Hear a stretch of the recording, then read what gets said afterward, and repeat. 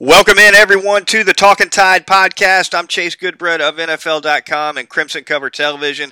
I'm joined by Travis Reier, the BamaOnline.com senior analyst and also the daily radio host of Southern Fried Sports at 100.9 FM in Tuscaloosa. You can hear that weekdays 11 to noon. The Talkin Tide podcast available to you at our web host at podbean.com. Also, several apps, including iTunes, Google Play, TuneIn, and Stitcher. And, of course, the Talkin Tide podcast Twitter feed handle is Talkin_Tide. You can get quick links to podcasts as we drop them through that Twitter feed. And we're going to preview the Citrus Bowl here in this edition of the Talkin Tide podcast, Travis. And since we last launched a pod coming off of Alabama's loss to Auburn a couple of weeks ago, I guess the only news here around the football program has been the decision by Terrell Lewis and Trevon Diggs to sit this bowl game out.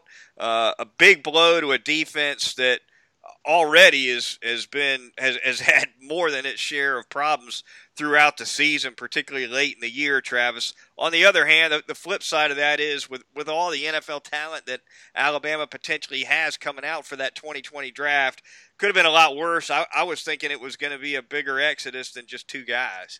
Yeah, and when you look at some of the first-round mocks, and goodness knows we've got plenty of those out there to access, Alabama, as far as, again, the perception of outsiders in terms of where these draftable players for Alabama sort of stack up, you see Trevon Diggs and Terrell Lewis in some of the first-round mocks, but you don't see them as frequently, with the greatest frequency that you do with some of these other guys. So, in other words, Jerry Jeudy is playing, Jedrick Wills is playing, Najee Harris is playing, Devontae Smith, Henry Ruggs III.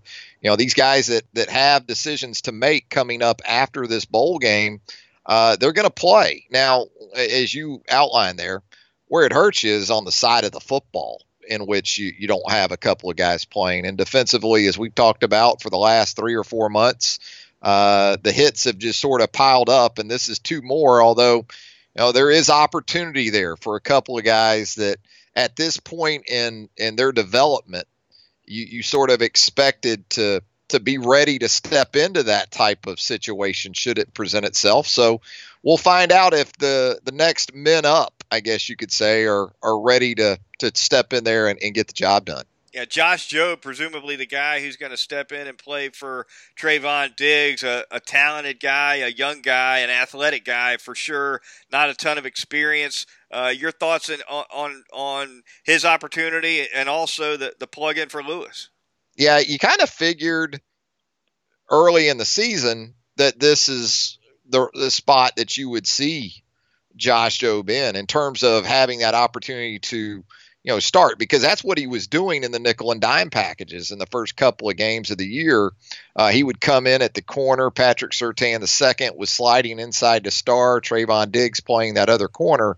Had a little bit of a rocky start to the regular season, and with that, the decision was made to go with experience and Shaheem Carter at star and just keep Surtain outside at corner in those nickel and dime packages. So it's another chance for Josh Jobe as a true sophomore to kind of position himself in a very good way moving forward. Now, at outside linebacker, Christopher Allen, figures to be the guy that sees the biggest uptick in snaps in this game, and makes sense because he's sort of been that third outside linebacker throughout the season, but also this is a Michigan offense, even with Josh Gaddis bringing more spread concepts and trying to sort of modernize that Michigan approach under Jim Harbaugh on that side of the football. Still, Harbaugh is going to have some 2 tight end sets. There's going to be tight ends on the field. It's just going to be the case with a Jim Harbaugh offense. So with that, you're going to have some base defense opportunities for Alabama. You're going to need 2 outside linebackers.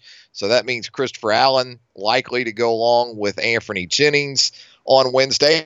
And you got to have depth in your pass rush. I mean, you'd love to just have Anthony out there for 55, 60, 65 snaps, but you've got to be able to roll some guys in. So Christopher Allen, Maybe Ben Davis becomes a part of the thing in pass rush situations a little bit. Jerez Parks has been around for a couple of years now. You got a young guy like Keem Lakuta that could be a possibility. So that's sort of where it sits now with those two guys out of the mix.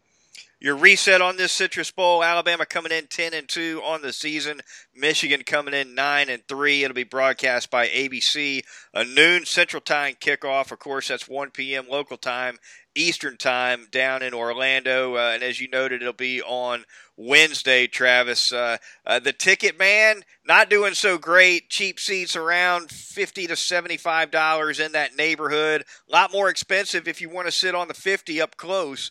But the get-in price is low, as you'd expect for pretty much every bowl game, including, by the way, the playoff games. These CFP semifinals that we just witnessed, that we will touch on later in the podcast, they weren't too hard to get into either. No, these are. I mean, the postseason for the most part, it's made for TV, right? I mean, that's the reason why the television rights go for what they do. That's why we have as many bowl games as we have, because basically ABC/ESPN, that platform of networks there, they own the bowl system. They own the bowl games at this point with what they pay out for television rights. So it's almost like game shows, recorded before a live studio audience. That's all they want for these bowl games. They just want some people to show up, so that, they have a backdrop in which to present these games. And, I've talked about it before. It's kind of a hill that I've started to die on. So many of these games are better suited for smaller venues from that standpoint. Now, I get it. When you're talking about the New Year's Six games, college football playoff, even this game with Alabama and Michigan, you got to play it in a varsity stadium. I get that. But some of these secondary bowls, man, if you have access to these MLS soccer stadiums, you need to be playing these games in 25 to 30,000 seaters, because, as you said, the ticket demand, it's not really there at this point. You can fit the crowd in a phone booth in some of these games. I mean, if you watch the backdrop on some of these lower end bowl games, it's pretty awful. But you're right. It's a made for TV bowl season now. There's no question about it.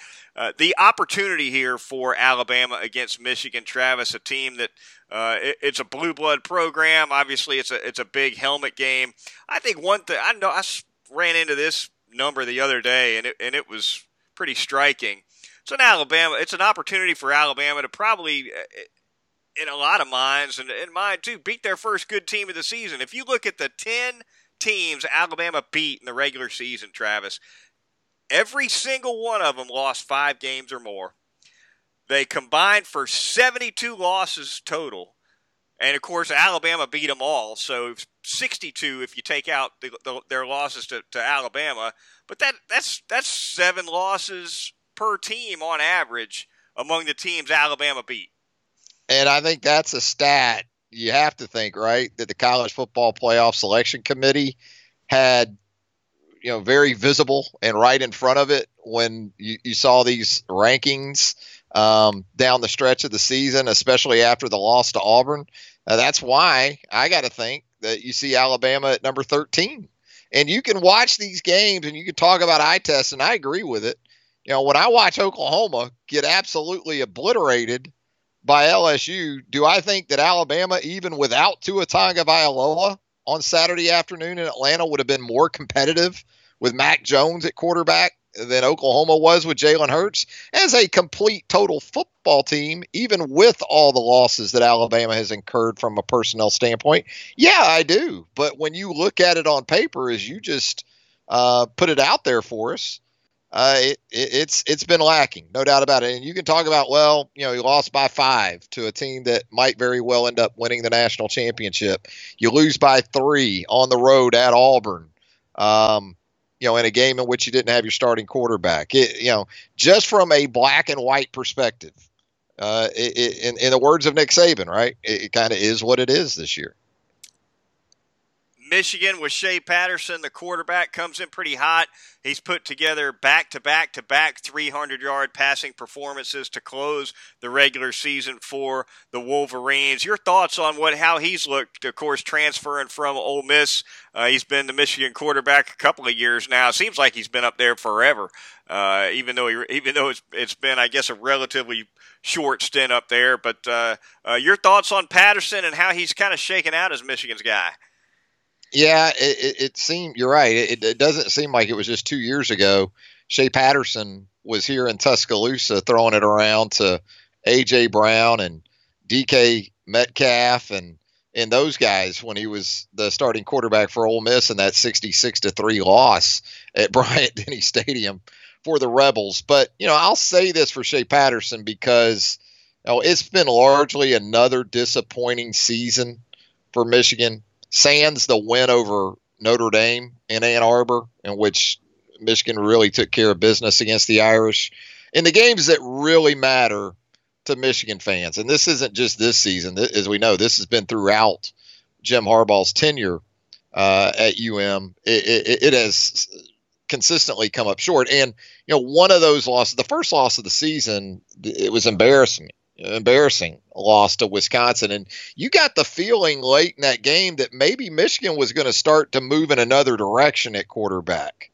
There was some unrest there, but I give Shea Patterson a lot of credit. He rebounded from that performance, went on to a really solid campaign.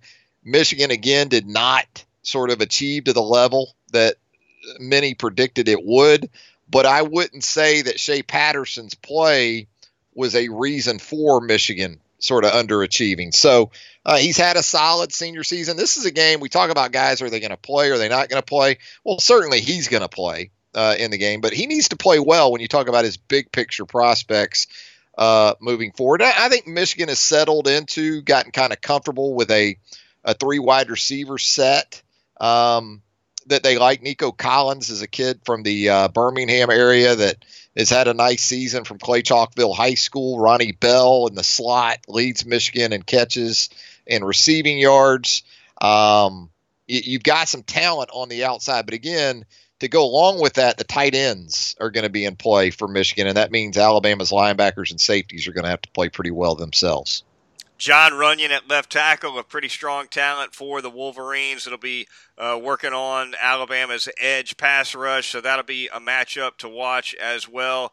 The Michigan 3 losses on the season, but they're 3, and this is kind of a theme throughout Harbaugh's run. 9-3 is a good number; it's a good record, but yeah. three biggest games of the season they got beat, as you noted, Wisconsin, and they looked really bad in that one, as you said. Also lost to Penn State, and of course they lost to Ohio State at the end of the year. Jim Harbaugh can't get over the hump in the big games. That's been how it's been for him at Michigan. Alabama's a chance for him to chalk one up against a big-time program. But is there such a thing as a signature win in a Citrus Bowl? I don't know that there is. There is more so from the Harbaugh-Michigan perspective in this one than there is for Alabama. I think in terms of an opportunity to at least temporarily silence the Wolves that are out up there, I think this is obviously a big opportunity for Harbaugh to, again, just for the moment at least, sort of do that.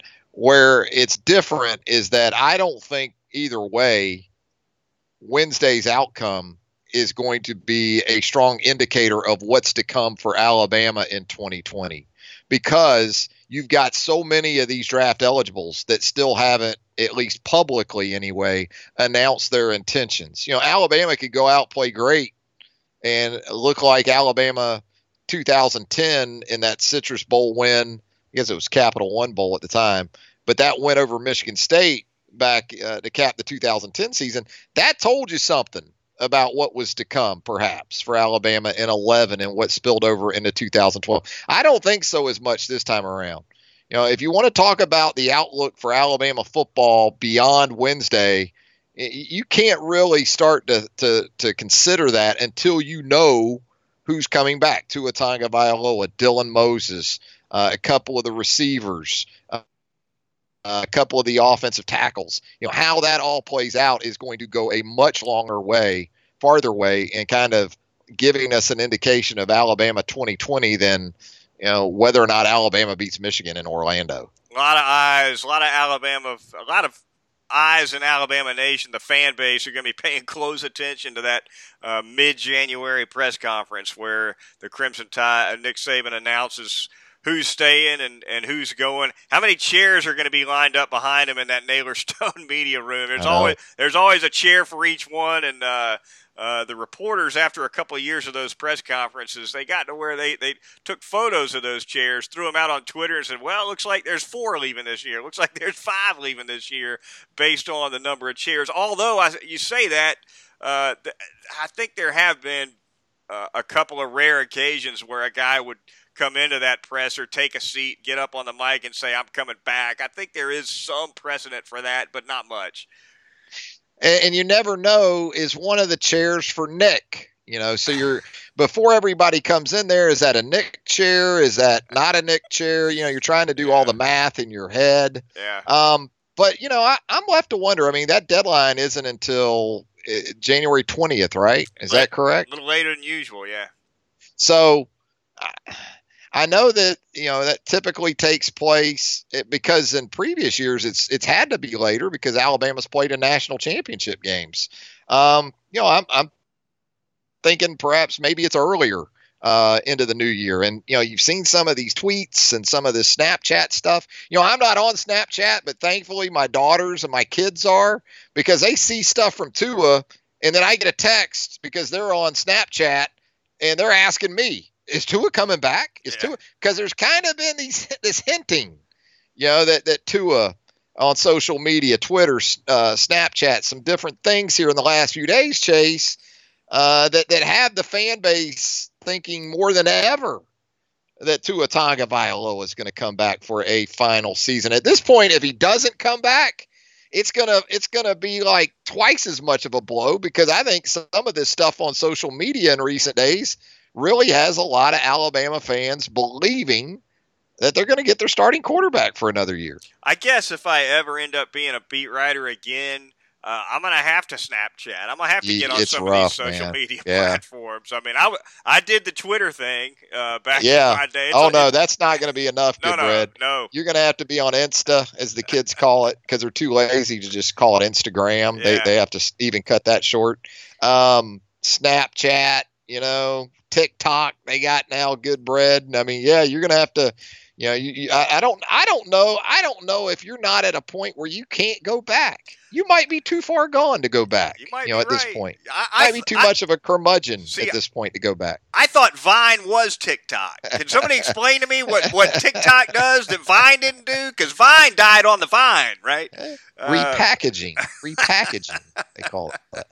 There you go. All right, the Talkin Tide podcast at podbean.com, iTunes, Google Play, Stitcher, and TuneIn coming at you. Some quick predictions for the Citrus Bowl. Then we'll move on, thank a couple of sponsors. We'll talk a little bit of CFP action. We'll talk Alabama basketball, and then we'll close things out. Prediction, though, Travis, I'm going to call this. Now, the Vegas man's got this thing Alabama by 7. I'm going to call a relatively easy cover for the Crimson Tide. I think Michigan has had trouble with quality quarterbacks this year, and while Mac Jones isn't necessarily an established guy, I think the Wolverines are going to have all sorts of problems defending what is the best wide receiving core I've ever seen in college football, certainly the deepest. I like a big day for Mac Jones, and maybe he throws another pick or two, but I think he's going to come up with a lot of big plays, a lot of chunk plays, and I'm looking for this score to be somewhere in the neighborhood of 38-21 Alabama. I'm right there with you in terms of that neighborhood. We're on the same street, put it that way, when it comes to our predictions. Yeah, I agree. I just think the skill personnel in general for Alabama will have an opportunity to put up some big numbers in this game. You talk about the wide receivers. I mean, Jalen Waddle at this point, you want to talk about one of those receivers that's as hot as any of them right now. It's Jalen Waddle. I mean, he's looking in this game to find the end zone for a fifth straight game. And the thing is, it doesn't just have to be as a receiver, as we've seen the punt return against LSU, the kickoff return from 98 yards against Auburn. This guy doesn't require many touches to find the end zone, just like the other Alabama wide receivers for that matter. But I like all the pieces around Mac Jones.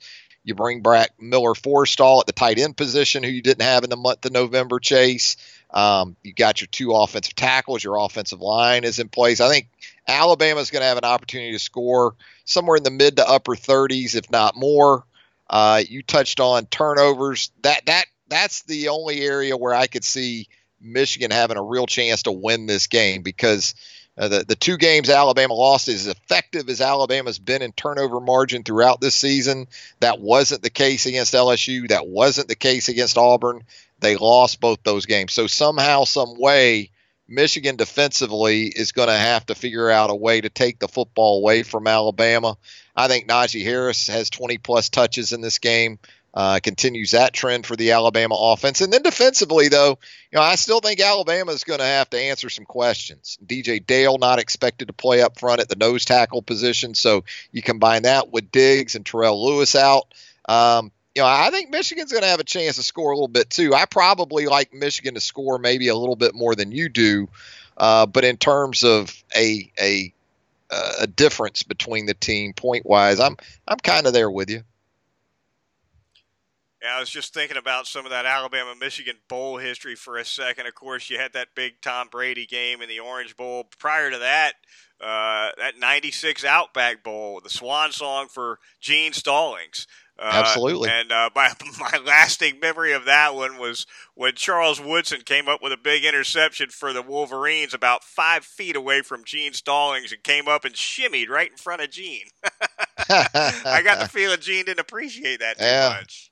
But, Dwayne Rudd went coast to coast with his pick of Brian Greasy, and there was a lot to remember about a game that I think kicked off at like 10 a.m. Central down in Tampa back in those days, and it's hard to think now. I mean, we both have kids that are 23, 24 years old.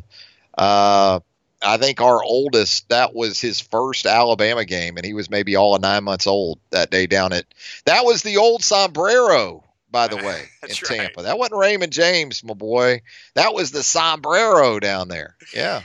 And with that quick walk down history lane, we're going to turn and thank a couple of sponsors really quick for the Talkin Tide podcast, starting with North River Dental Associates and Dr. Jack Smalley. It's the place to go in Tuscaloosa if you need your teeth cleaned, your family's teeth cleaned. They're going to get you in and out of there on a routine cleaning in less than an hour, sometimes a lot less than an hour, but they do an outstanding job as well. If you want to make an appointment, go to northriverdentist.com, or you can call them at 752-3506 to make an appointment. They're also really good at dealing with those insurance people. They get any kind of insurance snag cleared up and taken care of pretty quickly. They're great with that, and all kinds of dental services as well. Porcelain veneers, cosmetic dentistry, pediatric dentistry for the kids, laser dentistry, teeth whitening services. You got that big party coming up, that big New Year's Eve party, whatever the case may be. You want to get those teeth shining bright. Get in there and see Dr. Jack over at North River Dental Associates. Also want to thank Session Cocktails and Spirits. Hunter Wiggins and his staff over there are doing a great job. Just opened in September down on University Boulevard in downtown Tuscaloosa. The address 2221 University, and they are whipping up some outstanding cocktails over there. They got a deep selection of whiskeys. They got some wine. They got some outstanding beers. But the cocktails is where it's at over there. And don't forget about that Capri, top of the list on that Session Cocktails menu with a donation with each Capri purchase. It's an $8 drink made with that Tito's handmade vodka, and a portion of every purchase goes to the Metro Animal Shelter of Tuscaloosa. Get over and see them, Session Cocktails and Spirits in downtown Tuscaloosa, right next to the new Raised on Country restaurant that's pretty popular as well. Get over and see Session and Hunter. I want to tell you a couple places to go get yourself a real quality bite to eat. How about Heat Pizza Bar, downtown Tuscaloosa? at Government Plaza. Now, they've taken the sort of Christmas to New Year's holiday stretch off there at Heat Pizza Bar, but after the new year, they're going to be back there in downtown Tuscaloosa serving up those great pies, that Thai chicken pizza. Man, you can't go wrong with any of the pizzas there at Heat Pizza Bar, downtown Tuscaloosa at Government Plaza. Full bar craft cocktails. Try that Bon Voyage. They're going to muddle up a little strawberry and some basil for you. It's an outstanding craft cocktail, one of the many you can find at Heat Pizza Bar, downtown Tuscaloosa in Government Plaza. Also, appetizers, salads. It's not just the pizzas. The pizzas are good enough on their own, but they have those caprese bites. Yeah, little tomato, little mozzarella. Outstanding stuff there at Heat Pizza Bar, downtown Tuscaloosa at Government Plaza. Also, if you're in the Indian Hill section, and even if you aren't, make the trip out there to 1530 McFarland Boulevard North. That's where you're going to find Southern Ale House. Get you one of those Yardbird chicken sandwiches to kick off the new year just right. Trust me, it's outstanding. Chase and I can both attest to the quality of that Yardbird chicken sandwich. Really anything on the menu, whether it's the meatloaf, whether it's the biscuit plates. They've got some great brunch options for you on the weekends there at Southern Ale House, 1530 McFarland Boulevard North in the Indian Hill section of Tuscaloosa. A great happy hour, too, throughout the week. One of the more popular happy hours you'll find in the Tuscaloosa area. Great happy hour specials there at Southern Ale House, 1530 McFarland Boulevard North in the Indian Hill section of Tuscaloosa. Talkin Tide podcast at podbean.com, iTunes, Google Play, Stitcher, and TuneIn. The Twitter feed, Talkin_Tide. You're listening to episode 154 of the podcast at podbean.com. Travis, we'll talk quickly some thoughts on the CFP semifinals. We'll hit on Alabama basketball. They just wrapped one up against Richmond as we tape the show. But first, LSU and Oklahoma, just a complete disaster, not only for the Sooners, but for the reputation of the Big 12. I mean, really, we've gotten to a point now, I think, in the CFP, Travis, where people talk about the Power Five and the Group of Five, like there's this huge delineation there. What about the delineation between the SEC, ACC, and Big Ten and the Big 12 and Pac-12? There's a delineation there, too, and it's pretty clear, and LSU made it clear. And it wasn't just that Oklahoma got absolutely rolled, and what a performance. We can talk about how bad Oklahoma was, or, the legitimacy, the illegitimacy of the Big 12 as a player at that level of the postseason.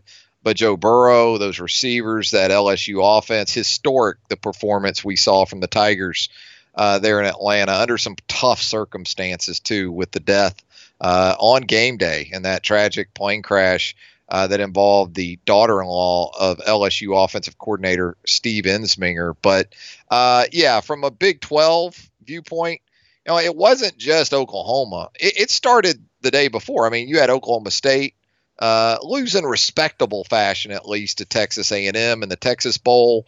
And then Saturday early, Iowa State. You talk about JV versus varsity.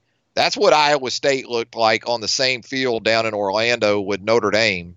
And then to cap it, you have Oklahoma absolutely having its doors blown off by LSU at Mercedes-Benz Stadium. And, I don't know what the answer is. I do think this, if this is the best we can do for a fourth team, then I got to think we're really close to a 2-loss SEC team making the field as a fourth team. Because when you look around the SEC and you think about candidates that would have put up a better fight against LSU, I think a 2-loss Florida, 2-loss Alabama, even without Tua Tagovailoa.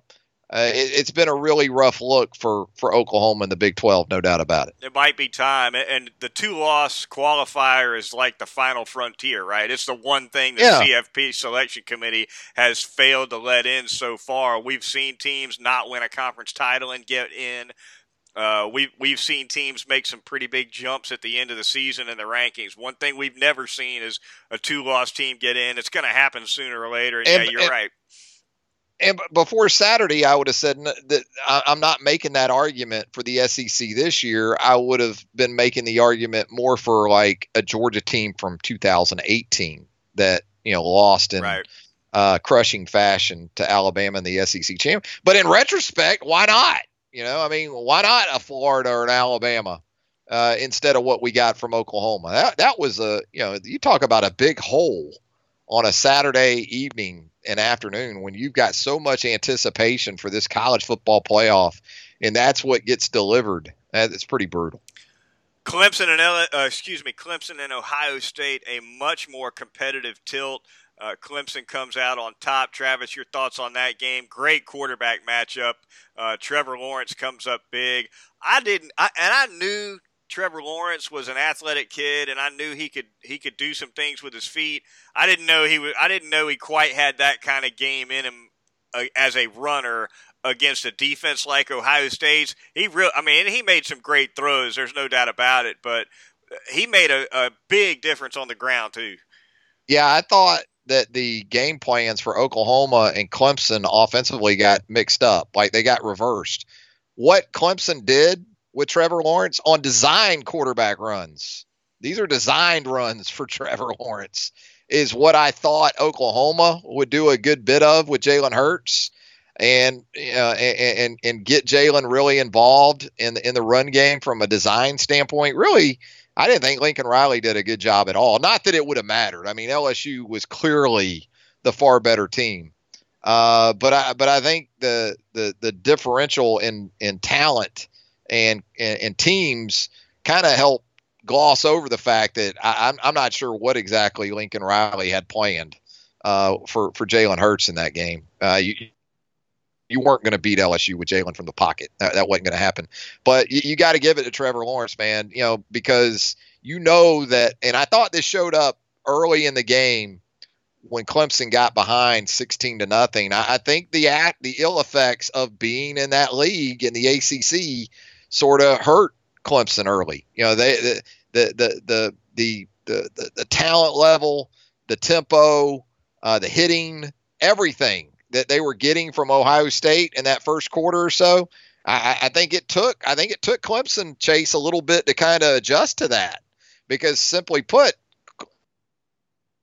Clemson had just not seen anything like that all season long, including South Carolina in the regular season finale. But once they did, I think you saw some of that maturity and some of that experience that Clemson's had in that spot in recent years really come into its advantage. And you got to give it to Trevor Lawrence, Travis Etienne.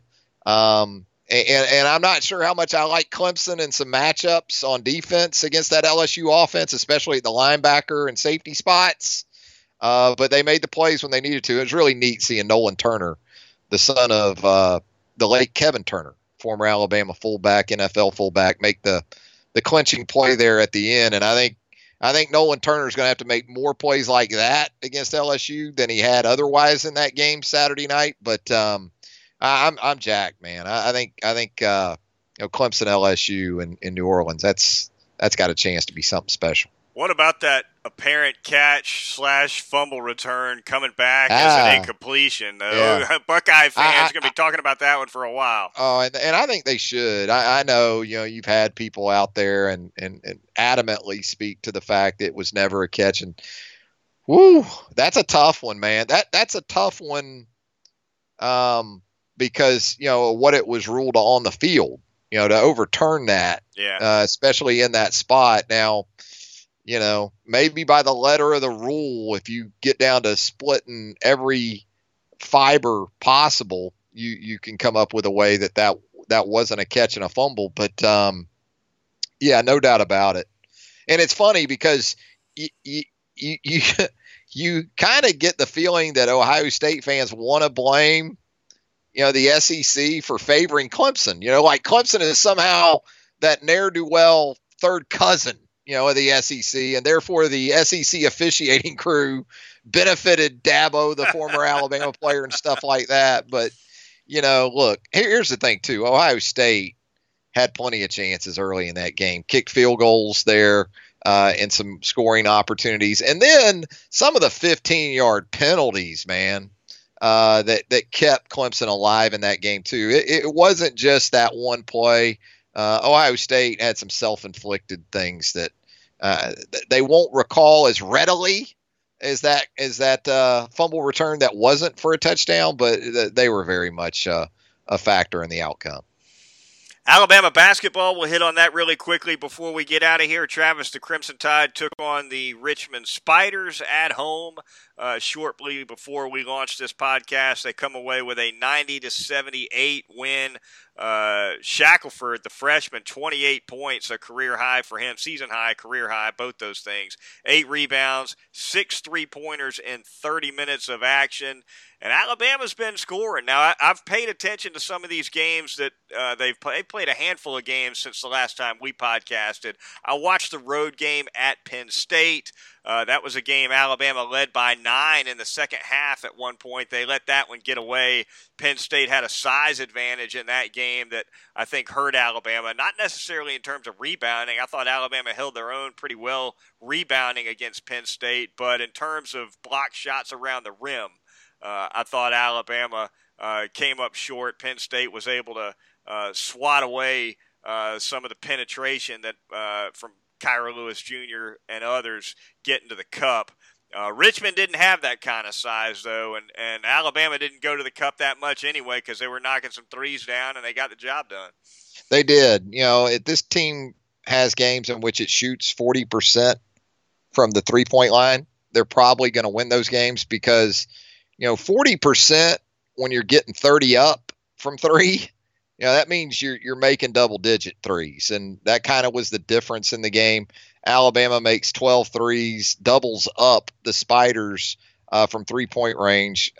Richmond just 6 of 24 from three. So you get the sense that this team is really settling in to more along the lines of what Nate Oates envisions Alabama basketball to be under his guidance. And you're right, Shackelford, outstanding. Got some shots up. And Petty continues to be a revelation in year one under Nate Oates. And what I like about Petty is, he's getting his numbers and he isn't needing 20 shots to get there. And what's been a very encouraging trend for him, in this win over Richmond, he finishes with 17 points. He only takes 10 shots. He also gives you 6 boards, 4 assists. Now, he did turn it over 7 times. You're going to have to live with some of that with JP. But turnovers were down a little bit in the win. That's been a bugaboo, as we know, for Alabama, averaging 17 turnovers a game. Had 15 in the final non-con of the 2019. Now it's on, Chase, to the conference play and a place that hadn't been exceedingly kind to Alabama for the most part, and that's the O'Connell Center down there in Gainesville coming up on Saturday. Yeah, Nate Oates he's definitely scoring a lot of points. Now, some games are giving up a lot. And like you said, the turnovers have been a big problem at times. They're rebounding the ball better than I thought they would for such a small team, and the way Oates likes to run relatively small lineups out on the floor. Never any more than one big man on the floor at the time, and usually it's Herb Jones or somebody like that who's playing the role of the 4. But the flip side of that, Travis, is that if you're going to launch 33-pointers a game, then a lot of those rebounds are going to come off long. And when they come off long, it's not always the big men that get their hands on them. Yeah, and their guards can rebound. That's sort of been a saving grace for them. Petty has continued to rebound at a high level. Shackelford had 8 boards against Richmond himself. Herb Jones has 10. So it's more of a perimeter-based team in just about every facet of the game, including rebounding, although it was good to see Alex Reese give Alabama 8 boards. But otherwise, when you talk about the true post on this team, Javian Davis with just 2 rebounds, just played 12 minutes in the game on Sunday night. Galen Smith with 5 boards in 16 minutes. So everyone that saw the court for Alabama in the game against Richmond had a rebound, at least one rebound for everybody. And that's how it's going to have to be that way, Chase. I don't see how they can, get away with not getting rebounding effort from just about everybody on the court. Yeah, post play by committee.